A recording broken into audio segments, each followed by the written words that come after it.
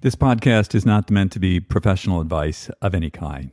It is meant to be informative and entertaining.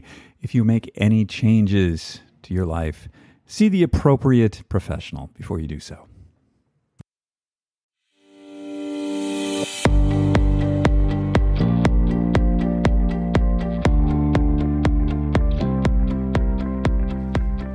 Hello and welcome to Super Age. My name is David Harry Stewart. I'm the founder of Ageist.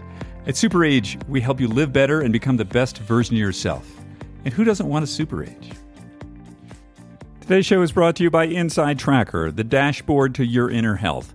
Go to insidetracker.com/ageist to save 20% on all their products today.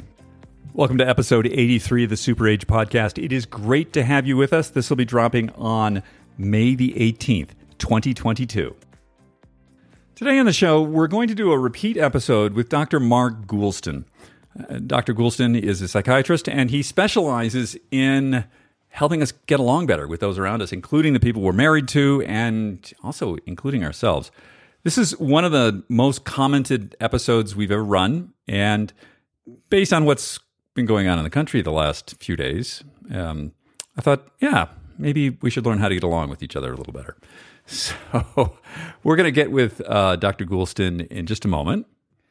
The news update. This last week, I was in New York City, where I lived for a long time, and I haven't lived there in about 15 years, maybe. But previous to COVID times, I used to go there quite frequently.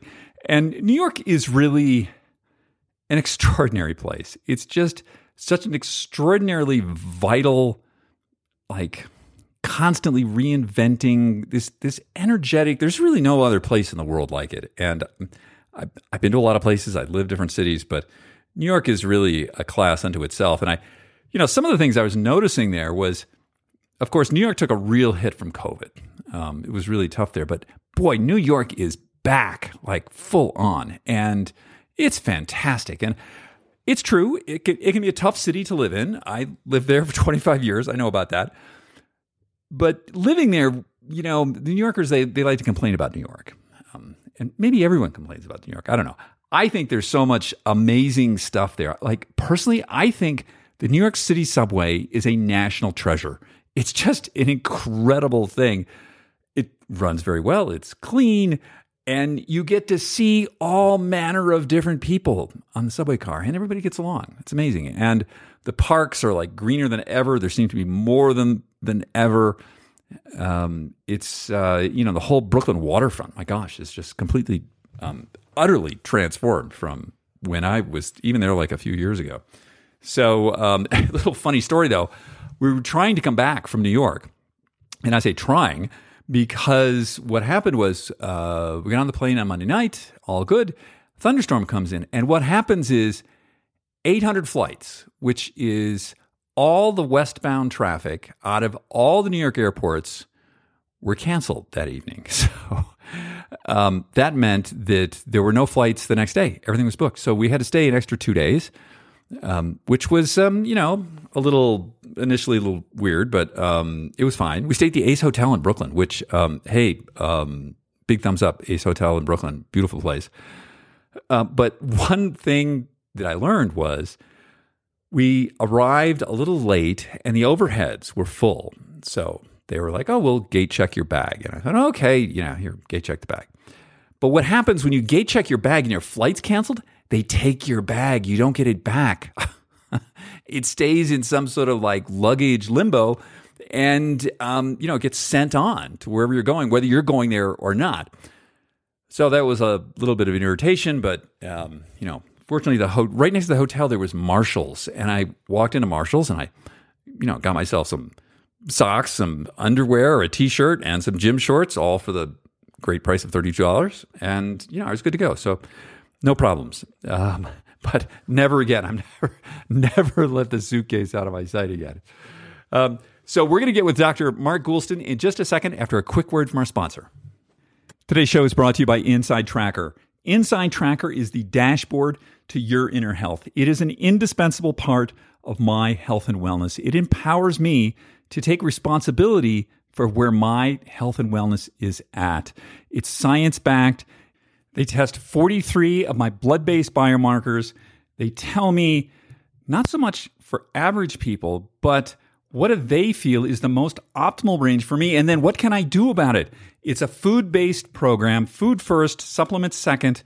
If there's anything really out of range, I'll get an alert. It says, see my doctor right away, which I do. I always share the results with my doctor just to keep him in the loop. The results are very easy to read. I look at them on my app. Anything that I don't understand is explained in the backup information. For the first time in my life, I have real knowledge of my more or less day-to-day inner health based on my blood test results, and I know what they mean and I know how they affect my health. It's really invaluable. So if you would like to be empowered with self-knowledge around your inner health, go to insidetracker.com/ageist. You'll save 20% on all their products. Hey, Mark, how are you today? I'm good, Dave. How are you? I'm doing all right. Thank you. So you have an interesting background, and you've written some books. You're very well known for promoting the idea of listening, the skill of listening, because of your career. But I can we just sort of walk people through, how did you get to where you are today?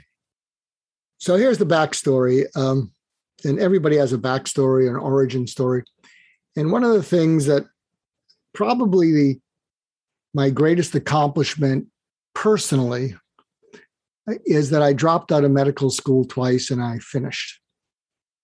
And I didn't drop out to see the world, to go try being a musician. I think I had untreated depression. And so what would happen is I was passing everything. I'd highlight every book in yellow, hoping I would absorb it, but I didn't absorb it. And so I took a leave of absence and worked in blue collar jobs that I just absolutely loved. And I romanticized to this day.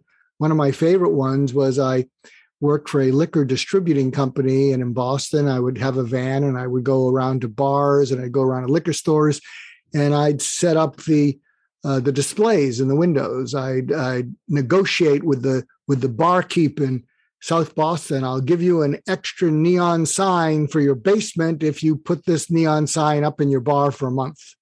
So, and then I'd be climbing ladders, seeing dead rat skeletons behind these old bars, and I loved it.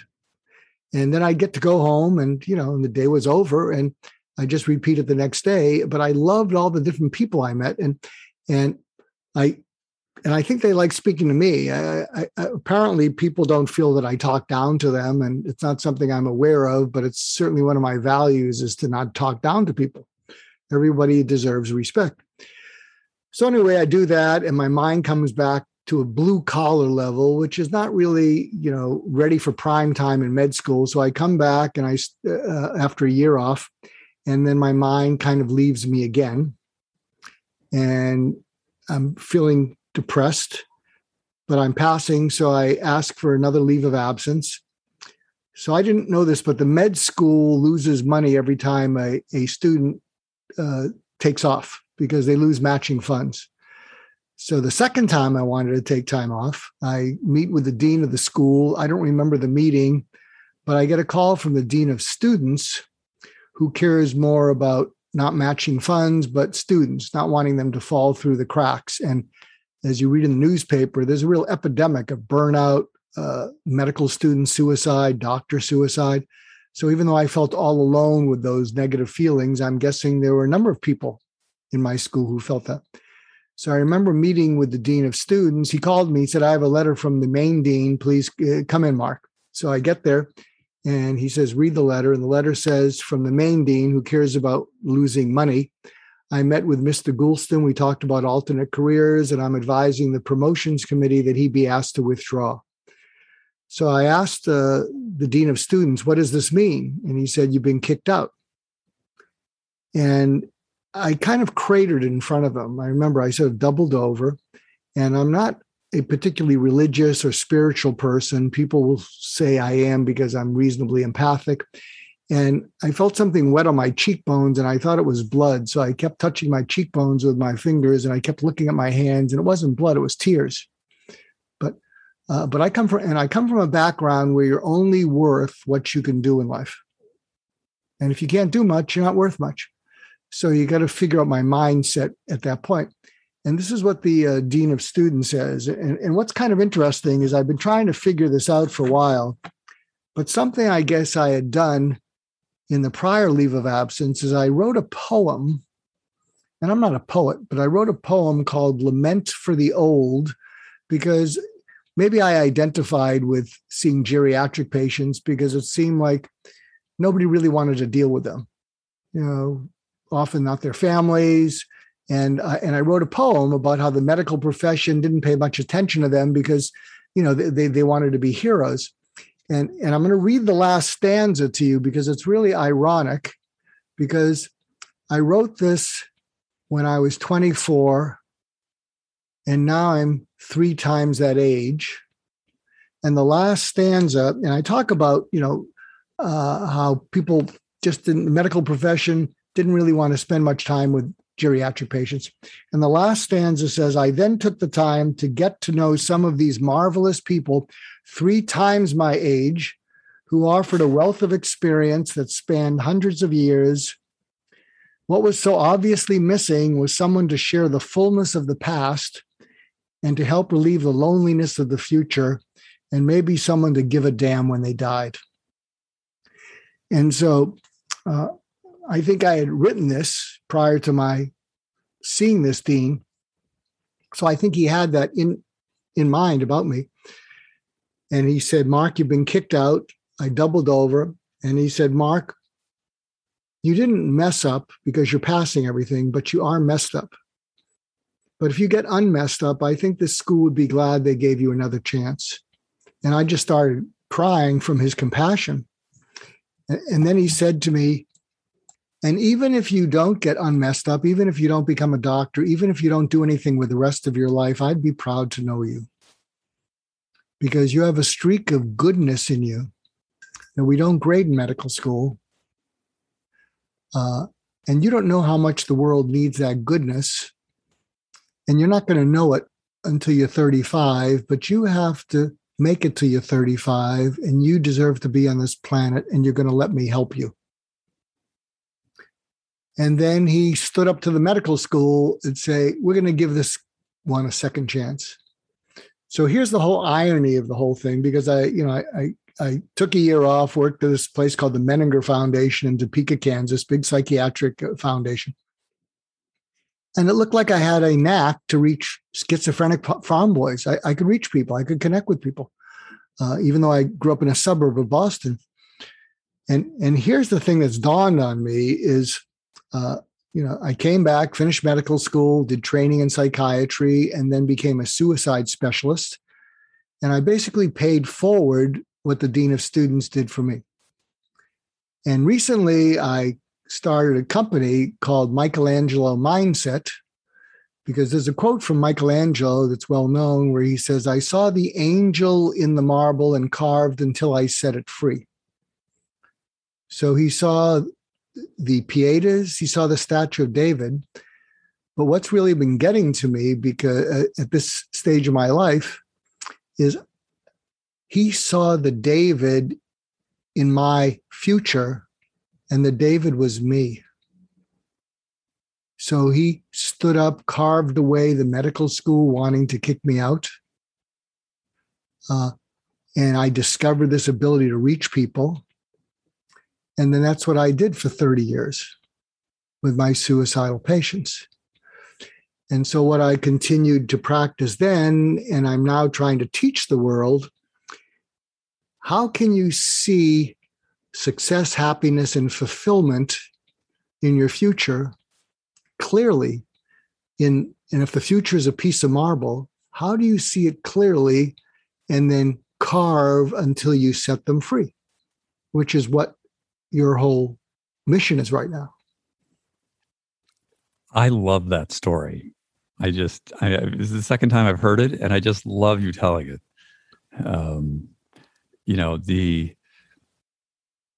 Your skill set is listening, right? You're able to listen and in a way that other people can't. And I think that's how you reach people. Maybe I'm wrong about that. But. Well, and I think it's a teachable skill. The point is, it has to matter to you and be meaningful. And given the focus of what you're doing, 50 something, and let's say they found hopefully a little bit of security and they're looking for something else and they don't know what it is. And so here's the skill is anytime you're in a conversation and you notice it's stalling, but you're still, and it's not a transactional thing. What you want to do is pause and imagine that they're listening for something. You may not know what it is, but just being curious what they're listening for and drawing it out of them can reboot the conversation. So, for instance, I was going to say, please give me an example of that. Well, let's say there you are and you're trying to plan a vacation with your partner. And what started out as being exciting, it seems like the planning is stalled. It seems like what started out as shared enthusiasm, your partner somehow doesn't seem to be on board. And you start going through the many destinations. And they start to not only not be on board, they say, "Oh, we've been there. Now, I don't know if I'm in the mood. Or maybe we shouldn't travel." Now, of course, COVID changes everything. And so what you might want to do is find out what they're listening for. And one of the ways you can say that is you can say, when we started talking about this, we were both enthusiastic, and now it seems to have switched. And so there was something that excited you at the beginning that you don't seem as excited about. And so what are you listening for? And for instance, what they might be listening for is how to make this trip better than the previous ones, which weren't all that happy.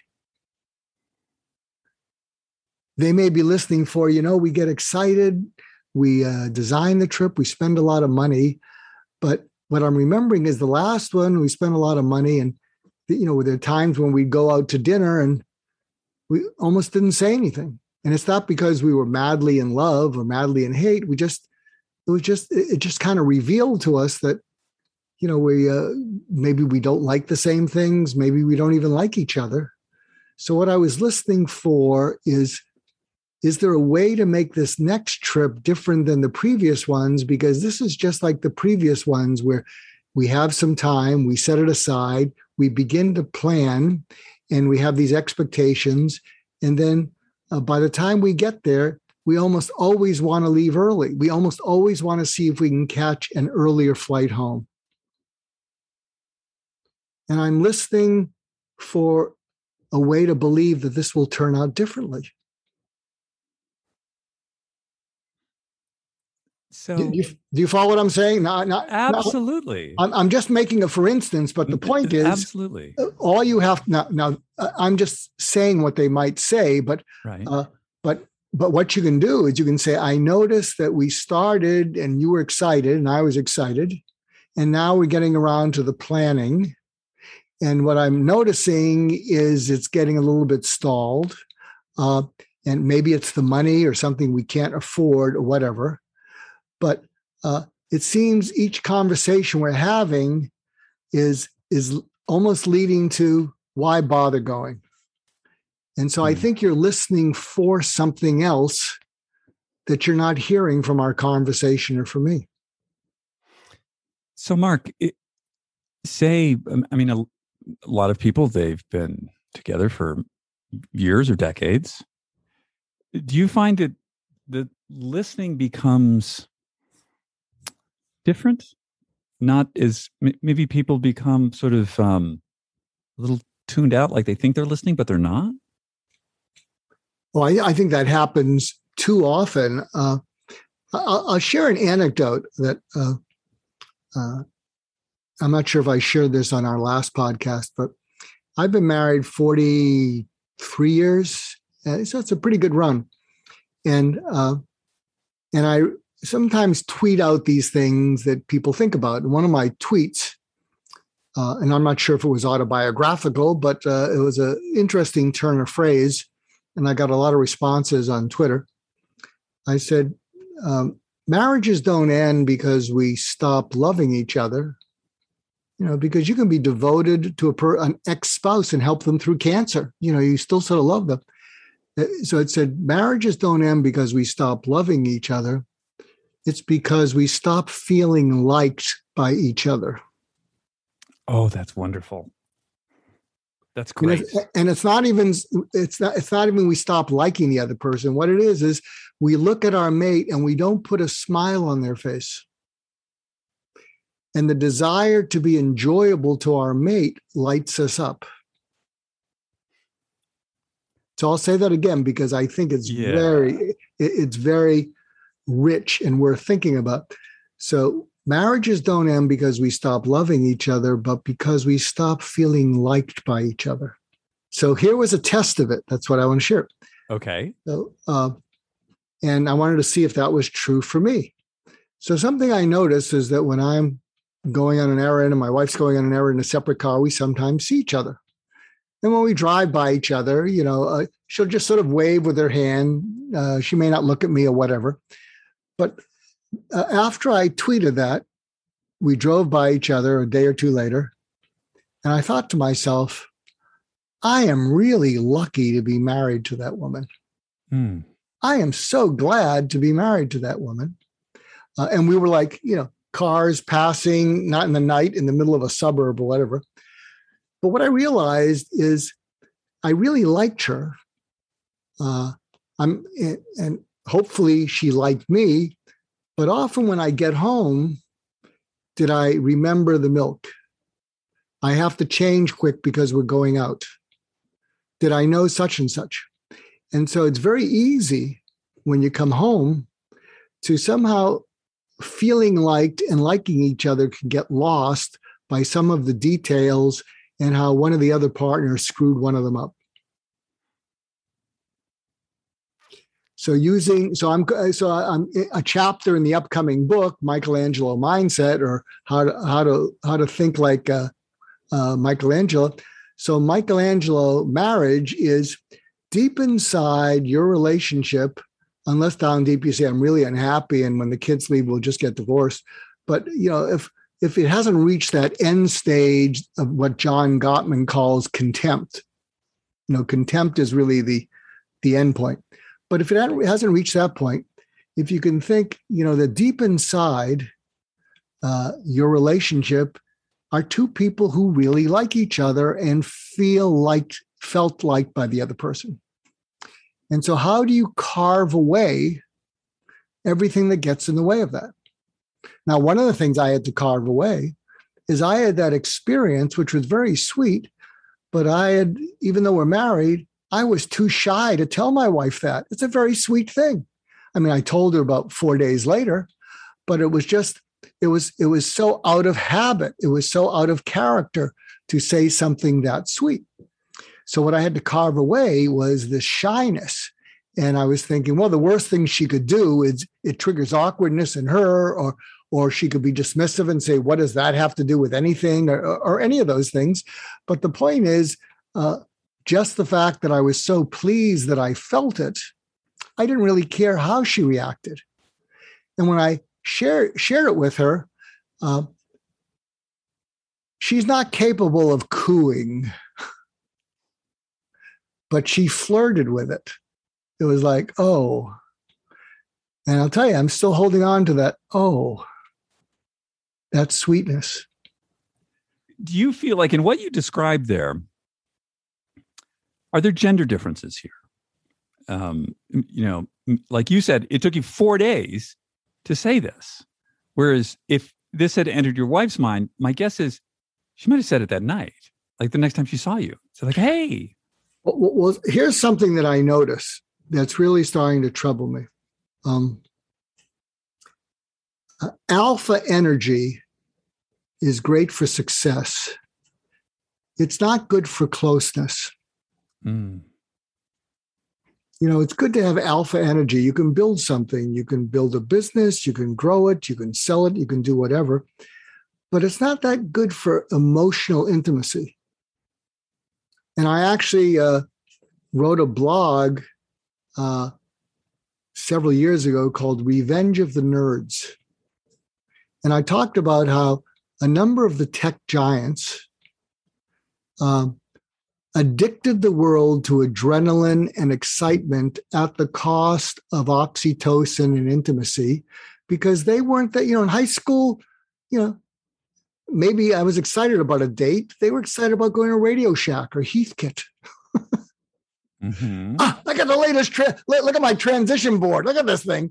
And they were so excited they didn't shower, for days. They'd see what they could do with it. But what happened is they addicted the world to adrenaline and technology. Mm-hmm. And along with that has come an impatience between people, impatience between men and women, women and men, mothers and children, fathers and children. And I don't think it's just coincidental that we're seeing children's a real spike in depression, anxiety, suicidality. And I think it's because when teenagers are feeling angst, initially they don't need solution. If the solution works or advice, that's fine. They need to feel a connection. Did I tell you the story about the anorectic patient I had? I don't know what anorectic means. These are these young teenagers who don't eat. Oh, anorexic. Oh, yes. Anorexic. Yes, absolutely. So did I share that story with you? No, please tell me. So years ago, when I was training in psychiatry at UCLA, they had one of the top eating disorders programs. But in those days, if you were starving yourself, they'd tube feed you. You had to. You had to live. Mm-hmm. And I remember I was in the emergency room admitting patients, because we were on call, and an anorectic patient came in. She probably was about 85 pounds, and she was about 5'5", looked really emaciated, and it was clear that she needed to be admitted, and so. I could have just left and had the nurses watch her until the people from upstairs came down to bring her upstairs and admit her.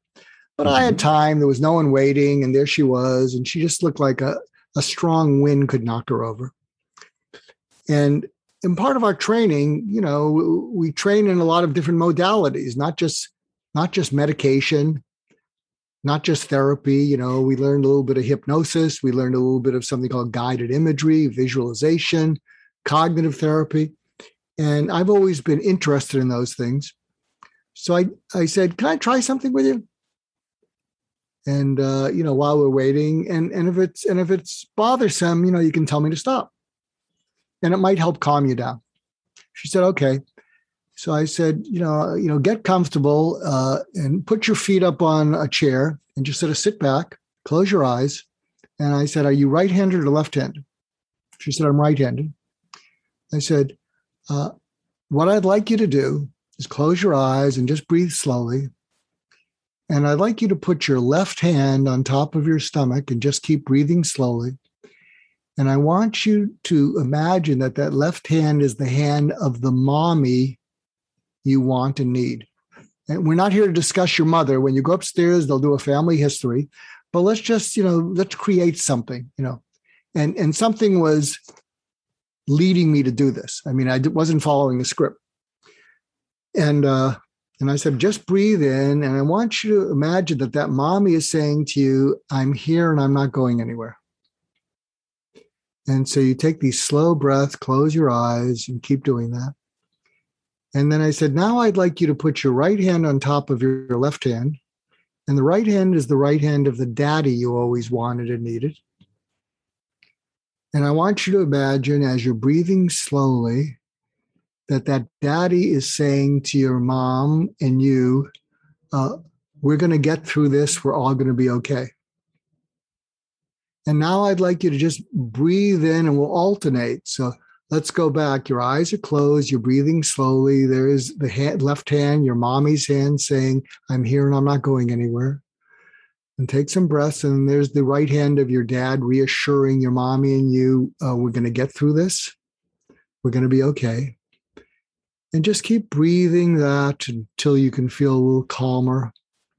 Her eyes got a little watery. I could see little tears coming down the sides. Then I get a announcement that the people from upstairs are coming down to bring her upstairs. So when I heard they were approaching, I said to her, I don't know if this is hypnosis or visualization. Your eyes are closed. What I'm going to do is I'm going to count slowly from 1 to 10.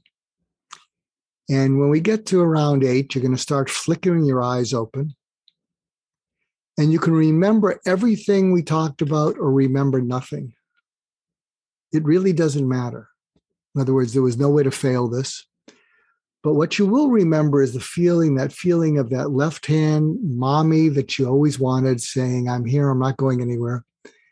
And the right hand being that daddy always wanted saying, we're all going to be okay. We're going to get through this.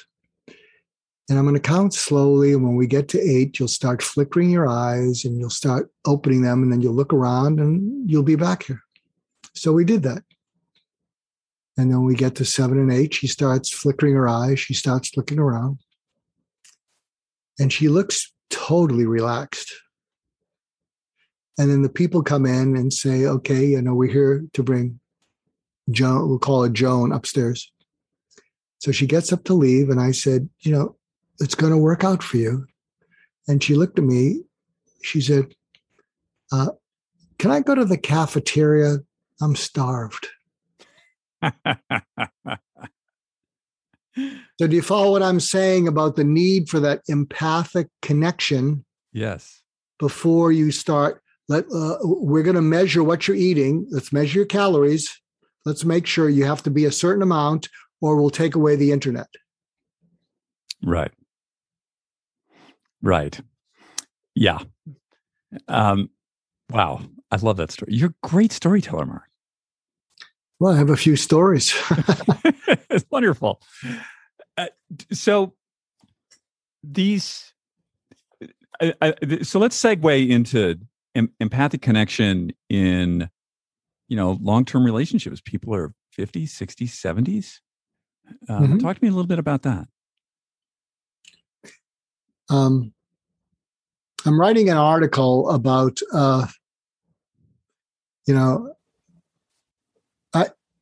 the title will have the name alpha in it, but it's about fixing relationships. It might be intimacy for alphas or something. Here's the title. I haven't finished it. It's going to be called Alpha Bet, 2 words. And the idea is if you're an alpha person who's very successful, I'm betting that you won't take this bet, but you might. And the bet is this, that you go up to your partner and say, have I ever made you feel not worth listening to, awful about yourself, or so lonely you could feel it?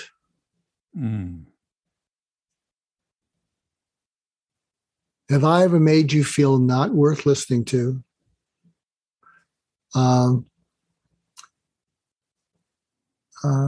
Awful about yourself, or lonely that was palpable?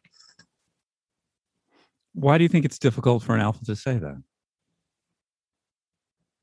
Because if you say it transactionally, it's an insult to the person who you've made feel that way. So it won't land as sincere, because the purpose of it is to surface, again, the Michael, the David in the marble. You want to be able to surface deep feelings they may have of hurt and anger and resentment. And every time they brought up something about any of those things, you as the alpha have gotten defensive, or you've talked them down. Oh, you're just being crazy. Stop being so emotional. So you may trigger. But in this case, you're inviting them to actually express the feelings with the goal of validating their feelings. And so that's why I think some alphas won't take the bet, because if you do it correctly, they're going to start crying. They're going to look away. And if they do, you've struck gold.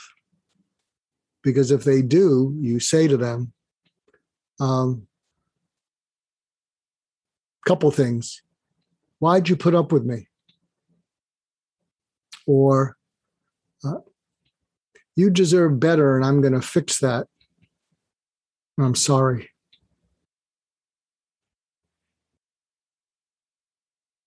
Do you follow me? So what you're doing is you're just enabling them to get something off their chest that they may have said in the heat of anger. And then because of the anger and the emotion, you shut them down. You're not making any sense. What do you mean you're lonely? We spend time together. We watch your stupid Love Island together. Well, but let's go to the alpha mindset. So for the alpha, either male or female, who says this, that's a very high risk thing. You have to feel really secure in yourself to put yourself in that position. Totally. That's why I'm starting out. I don't think you're going to take the bet. You think you're a strong person. Exactly. I don't think you're going to take the bet. And then I'll say, but one of the reasons you might take the bet is if you can enable them to get something off their chest that they've been trying to in various ways, but every time they did it and they were agitated, you'd shut them down, or you diminish them and say, you're not talking rational. So yes, don't take the bet. But the point is, now I think a person, and again, I don't want to get overly diagnostic, but I think a person who truly has autism or is truly on the spectrum, won't get this. And one of the reasons they won't get it is, it doesn't make any sense because my intention is always to make them feel good. Well, do you understand how these ways can make them feel bad? Yes, but I don't do those because my intention. I was seeing a couple, this must be 20 years ago. And the mother said to the father, and the father's a little bit on the spectrum, not full bore, but, sort of an alpha, not an intentionally bad person, but just sort of clueless. And the mother said to the father, we'll change the daughter's name. You better see Dr. Goulston with Jane. Because Jane was telling mom, I hate dad. I just hate him. He's so clueless. He's so such and such. I just hate him. And so, and she didn't want to come in. Jane didn't want to come in, the daughter. So they come in, and at that time I had an L-shaped sofa, and there was Jane tucked into the middle of the L, with her arms crossed, looking down. And there was the dad just wondering what the problem was. And I'm somewhat of an articulate intuitive. And so sometimes I can read something that's happened without someone telling me. And so I wanted to get Jane engaged because she didn't want to be there. I said, Jane, what's it like when you and your dad have a conversation and it starts to get sort of loud and you scream at him, get out, get out, get out. And you tell him to close the door. And when he leaves your bedroom, you flip him the finger. And she looked at me like, how did you know that? I mean, she didn't tell me that. But I was reading in that there were probably those things. It escalates, get out of my room. And, and it's not unusual for a teenager to flip off the parent. And so the fact that I understood her feelings, and I knew that without her telling me, she started sobbing. I mean, she was almost dry heaving. And I'll never forget it. So the dad, who was sitting on one portion of the couch while Jane was sitting in the corner, he starts looking to his side at her out of his eye. And he looks at me, and then he looks at her, and she's just crying like this. Oh. And then he looks at me, and then he looks at her, and then a tear starts to come down one of his eyes. And we'll call him John. I'll say, what is it, John? And what was happening is Jane was having a primal experience. And what it was is she felt by me. Yeah. Not understood. She felt. And I wasn't judging her. I wasn't telling her that was bad to, flip off her dad. So she felt. So she just, and so he looks at her, and there's a tear under his eye, and he looks at me, and his eyes are like a deer in the headlights. He said, my daughter, who I love more than anything, is in pain, and I think it has something to do with me. Mm-hmm. Wow. Can you picture that? 100%. The language that you used there, Mark, you said that you felt her feelings. Did I get that right? Mm-hmm. And that, I've heard that everyone wants to be seen, everyone wants to be heard, and you just upped it a level. Mm-hmm. Everybody wants their feelings felt by the other. Yeah. The reason being is when you feel felt, something called oxytocin goes up. Mm-hmm. And when oxytocin goes up, which is the bonding hormone, stress, agitation goes down. Mm-hmm. One of the reasons we cry at tearjerker movies is because we identify with a conflict in the movie. And then when the conflict gets resolved, we cry because that's the ache in us to have it resolved in our life. I'll share an anecdote with you. I think you'll either like this or love this. If I was a betting man, it'll be somewhere in between. So, but I can't use this anymore because we baby boomers, we've aged out. We need to walk off a plank and go away for good. But about 15 years ago, when we were still relatively relevant, I remember I would do these programs that would occasionally have a lot of, mostly males in the audience. It was a business audience, whatever. And yet I was talking about listening and whatever.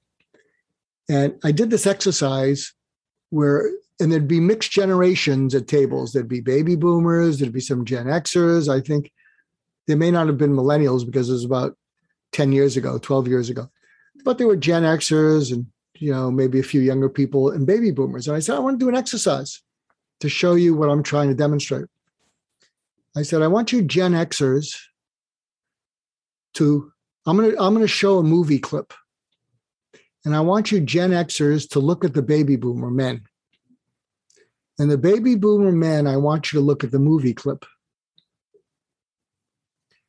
And but I don't want you Gen Xers to look at the movie clip. I want you to look at the baby boomers.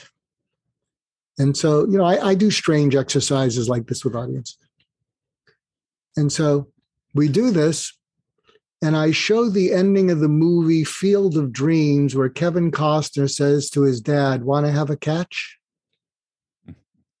Pretty iconic movie. And it represents all the aches between sons and dads to somehow connect and not only for our dads to love us, but if our dads didn't get to live out their dreams, to help them live out their dreams. I want to help my dad go from the angry, frustrated person to the person who fulfilled his dreams, because then if he did, maybe he'd come and love me. So in Field of Dreams, I think you know what I'm talking about. So I show the clip, and the baby boomers are sobbing like crazy. They're sobbing, and the Gen Xers are staring at them like, what the hell happened?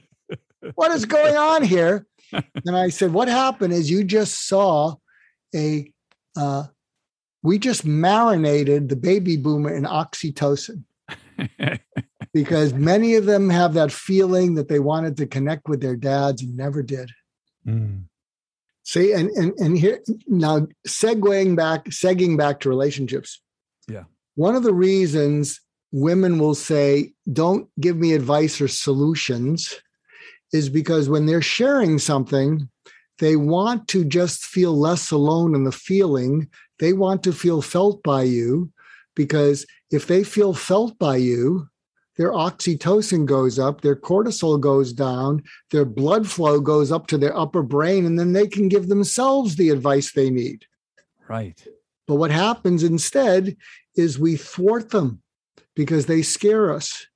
You know, they're venting and we say, get a hold of yourself. And that makes it worse. That increases the cortisol. Here's an interesting tack. Okay. Yeah.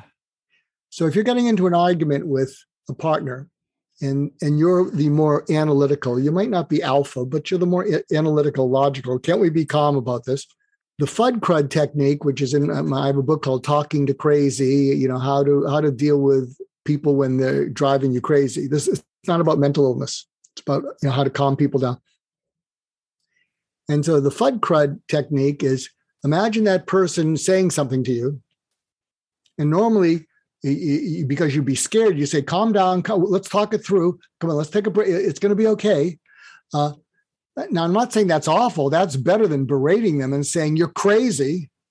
But the way the FUD crud works is you let them vent that, let them pause, and you say to them, you really sound frustrated, and I think you're holding back.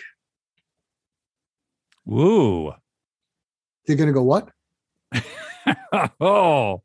You say, you sound frustrated, and I think you're holding back because I think you're really upset and disappointed too. That's FUD. That's such a ninja move. It is ninja on steroids. And they're going to say, what? You could say, and see, you can bring up frustration because everybody's frustrated. But if you say you sound upset, it triggers people. I am not upset. You sound angry. I am not angry. But you can say you sound frustrated and I think you're holding back. What? Yeah, I think you're not only frustrated, you're upset and disappointed. So can you fill in all of those things? And maybe we can get through this in a way that better than we usually do. So you let them talk about what they're frustrated about. And you ask them to go a little deeper. So part of, I have something called surgical empathy. So they talk about what they're frustrated about. You listen for a word like you never, you blah, blah, blah, blah, blah. They finish that. You could say more about the never. I see. And so what you want to do is peel the layers of an onion off. But when you finally get to, you know, I'll bet you're disappointed in me, disappointed that we're stuck in this situation again. I don't know, disappointed in yourself. What's that about? But by the time you're talking about what they're disappointed about, it's much calmer. That's brilliant. That takes a lot of courage to say something like that. Well, yeah. Look, I'm saying a lot of things where you say, I'm a chicken shit, Mark, on these things. No, just let them settle in, and you'll be in a conversation, and then hopefully you'll say, okay, Mark, what do I got to lose? This one's for you. And you'll try it out. You'll screw it up, and then you'll get it right. But can you see how these are all ways to de-escalate? Absolutely. I think they're brilliant.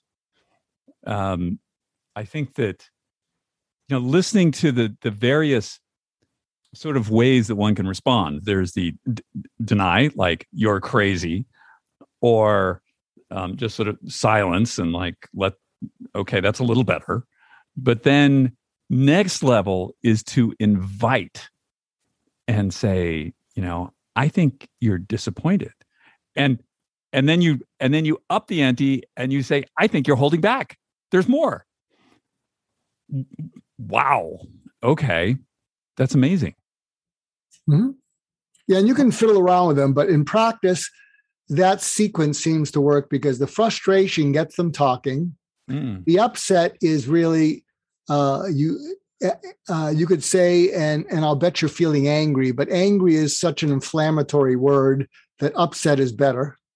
And they talk about what they're upset. And again, you don't defend yourself in any way. This is all a way to just draw everything off that they've been waiting to get off their chest. What happens if in the relationship, we'll say, this isn't always the case, but the man is the alpha. And then the woman, seeing that the man is not behaving well, something's going on there. And she says to him, you sound frustrated.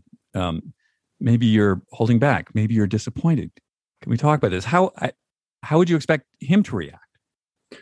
I think it could work in both directions because they're regular, normal words. If you think about it, frustrated, upset, what you really want to get to is disappointed. Because disappointed is a softer conversation. Is disappointed related to shame? Disappointed in oneself, is that shame? It can be a little of it, but I think what it's really related to is huge levels of hurt and sadness that you don't want to feel. So someone taught me about disappointment, a fellow named Maury Sheckman. He said to me, this is in the top 3 profound insights that I've ever learned from someone. He said, one of the things that causes people to avoid conflict is that most people do not want to admit to themselves how deeply disappointed they are about things, because intuitively people are afraid, if I admit how disappointed I am in my job, I'll have to quit, but I need the job. If I admit how disappointed I am in my partner, we'll have to get a divorce, but I don't want to get a divorce. If I admit how disappointed I am in my kid, I'll be this parent who doesn't like his kid. If I admit how disappointed I am in myself, maybe I'll have to end it all.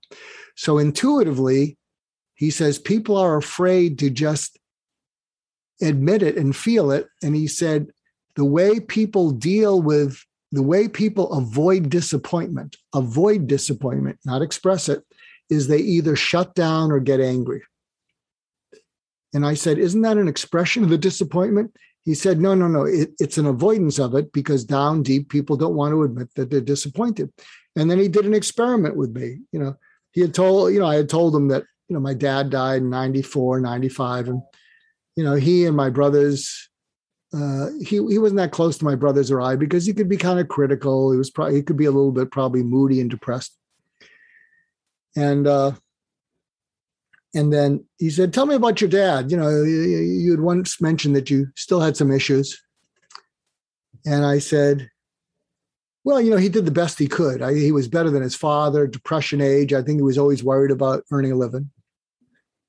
And then Maury said to me, so are you disappointed in your dad? Well, no, because he did the best he could. And now that I understand how frightening it can be to earn a living, I really understand that. So I don't think I'm disappointed. Yeah. But were you disappointed in your dad? And he kept doing this. And then at one point I said, I guess I was disappointed. And then we went another round. And I said, I was disappointed in my dad. And then he said, don't say another word. Stop.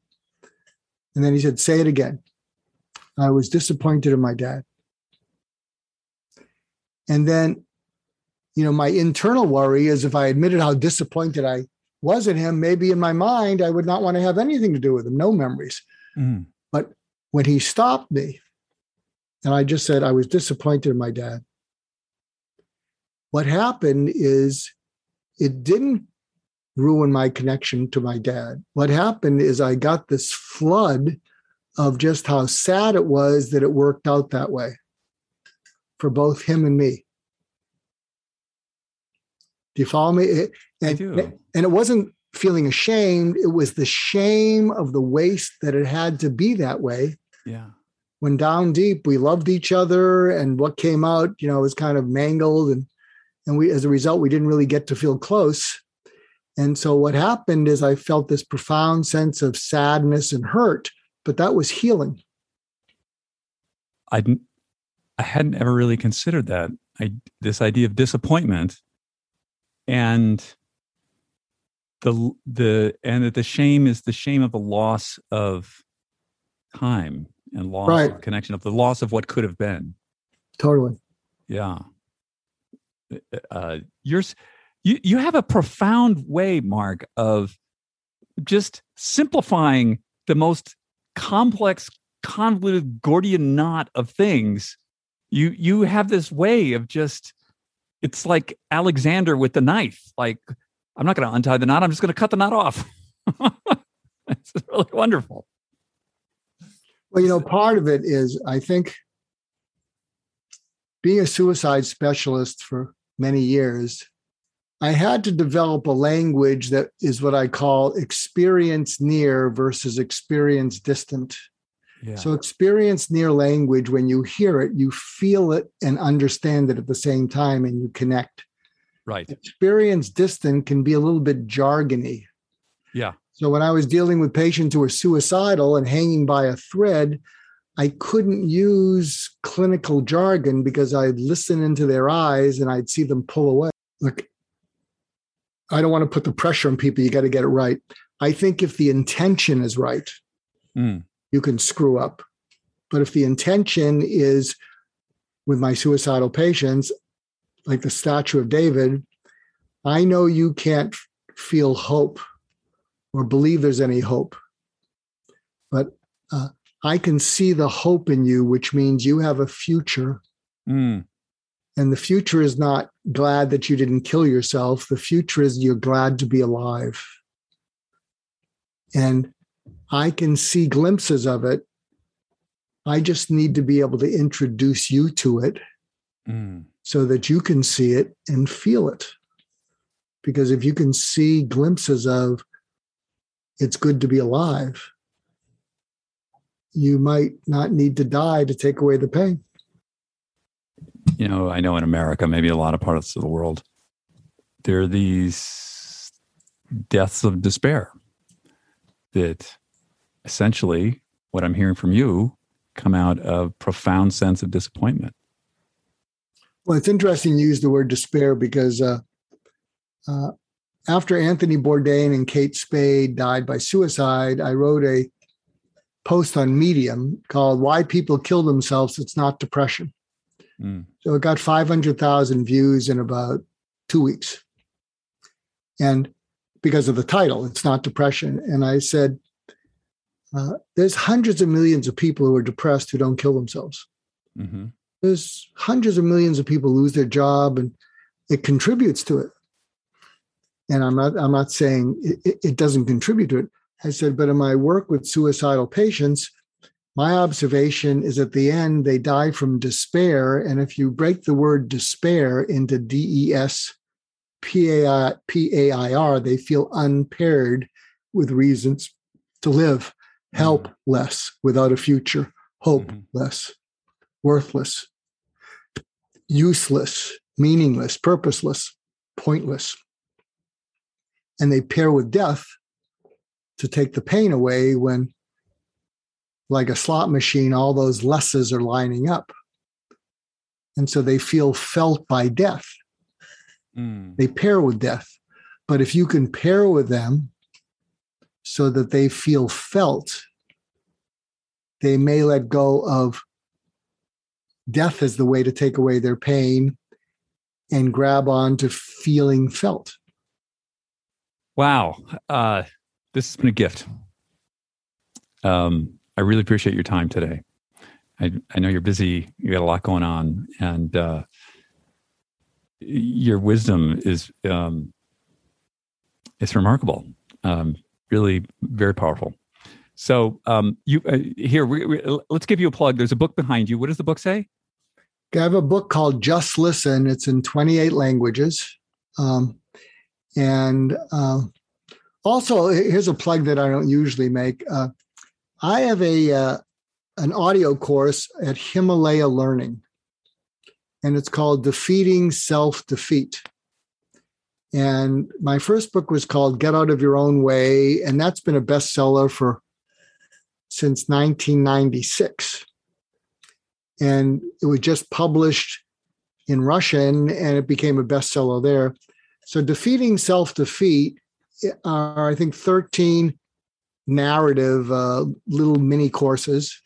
And I'm just sharing it with you because if you got this far in this podcast and I haven't bored the crap out of you, and you find that how I talk, the way I make sense of things is appealing to you, I think you would like the Defeating Self-Defeat course. And if you go to Himalaya.com/defeat, Himalaya.com/defeat, it'll take you to the course. And I believe it's still, if you use the word defeat, I think it's capital DE, all capitals. If you use that in the promotional code, you can listen to it for free. Thank you for that, Mark. What are you doing for the weekend? It's a holiday weekend. I'm blessed. I love my family. I have grandchildren. I get to see my grandchildren every day. Now that I've discovered that I like my wife and she likes me, I look forward to going home. And what are you going to do? I've learned, I've been practicing not working, which is sort of a learned skill for me. And I've been practicing doing one thing at a time. And so the one thing I'm going to do this weekend is we have this new place that we're fixing up, and I'm going to take a paintbrush and I'm going to paint all the baseboards with semi-gloss paint. And I'm not going to listen to podcasts. I'm not going to try and pack my brain with more information or figure more things out. I'm going to give my brain a rest and just concentrate on painting. That's great. Now, something you might do. Someone shared with me about, there was a woman named Anna, and I think she has a site called Anna Runs America. And she ran across America for veterans charities. And someone asked her, what kept you from quitting? And she said, as I was running, I imagined I was a blind person seeing things for the first time.